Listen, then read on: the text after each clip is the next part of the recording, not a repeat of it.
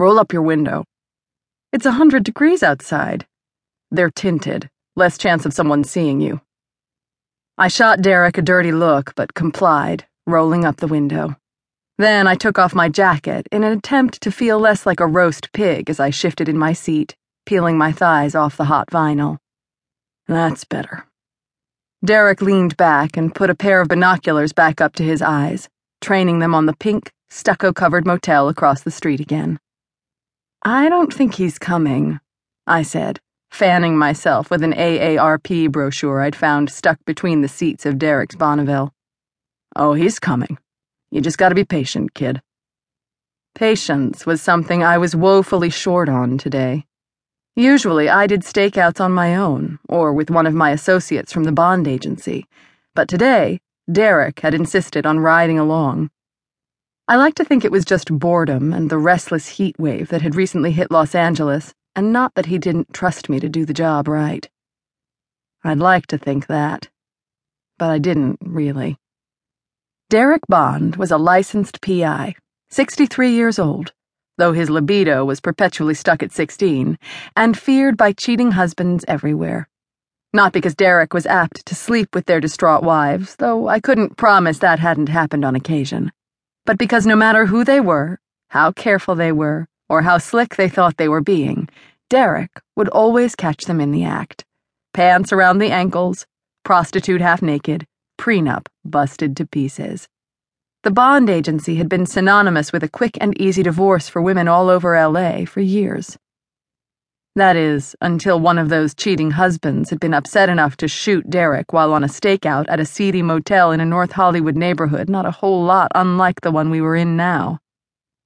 After the shooting, Derek had been forced into early retirement, prescribed to take it easy on his weakened heart. That's when he'd reluctantly handed the reins of the bond agency over to his only child. Me, Jamie Bond. Or, as my father, ever hopeful that I'd come out a bouncing baby boy and a chip off the old block, had legally named me, James Bond. I'd spent the last 29 years of my life trying to forgive him for that. I'd honestly never wanted to be a PI myself. I'd grown up doing my homework in the back of this very same Bonneville on stakeouts very much like this one, which had given me more than enough of a taste of the domestic espionage game. Me, I'd dreamed of being a runway model, which, at age 15, is exactly what I'd done, spending my late teens and early 20s strutting down the catwalks of Milan, Paris, and New York. A far cry from the faded sweatbox I was now seated in, but the truth was that when Derek got shot, my world changed forever. Suddenly, he needed me in a way I never thought possible. Because I wasn't getting any younger at the time. At 26, I'd been a dinosaur in model years, and I did know the PI business inside and out. So, I'd taken over the reins and been the Bond in the agency ever since. Not that it kept Derek from still sticking his nose into every aspect of it. How old did you say this guy was? Derek asked from behind his binoculars.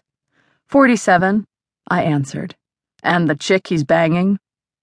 I winced at his less than PC choice of words. The woman he's been seeing is 21, but, I added, I don't think they're showing today. It's too hot for adultery. Derek shook his head. Trust me, he's showing. A young piece of tail like that? Thankfully, he trailed off, and I didn't have to hear his thoughts on 20-something tail. I've got about 10 more minutes in me, I warned him, feeling sweat trickle down my back, soaking the pink silk tank I'd thrown on this morning. Then I'm going to start melting from the inside out. Derek grunted in response. I'm serious, old man. He ignored me. How much is the wife paying you? He asked instead, reaching into the center console and popping a piece of gum into his mouth. Watermelon flavored, if the scent hitting my nostrils was any indication.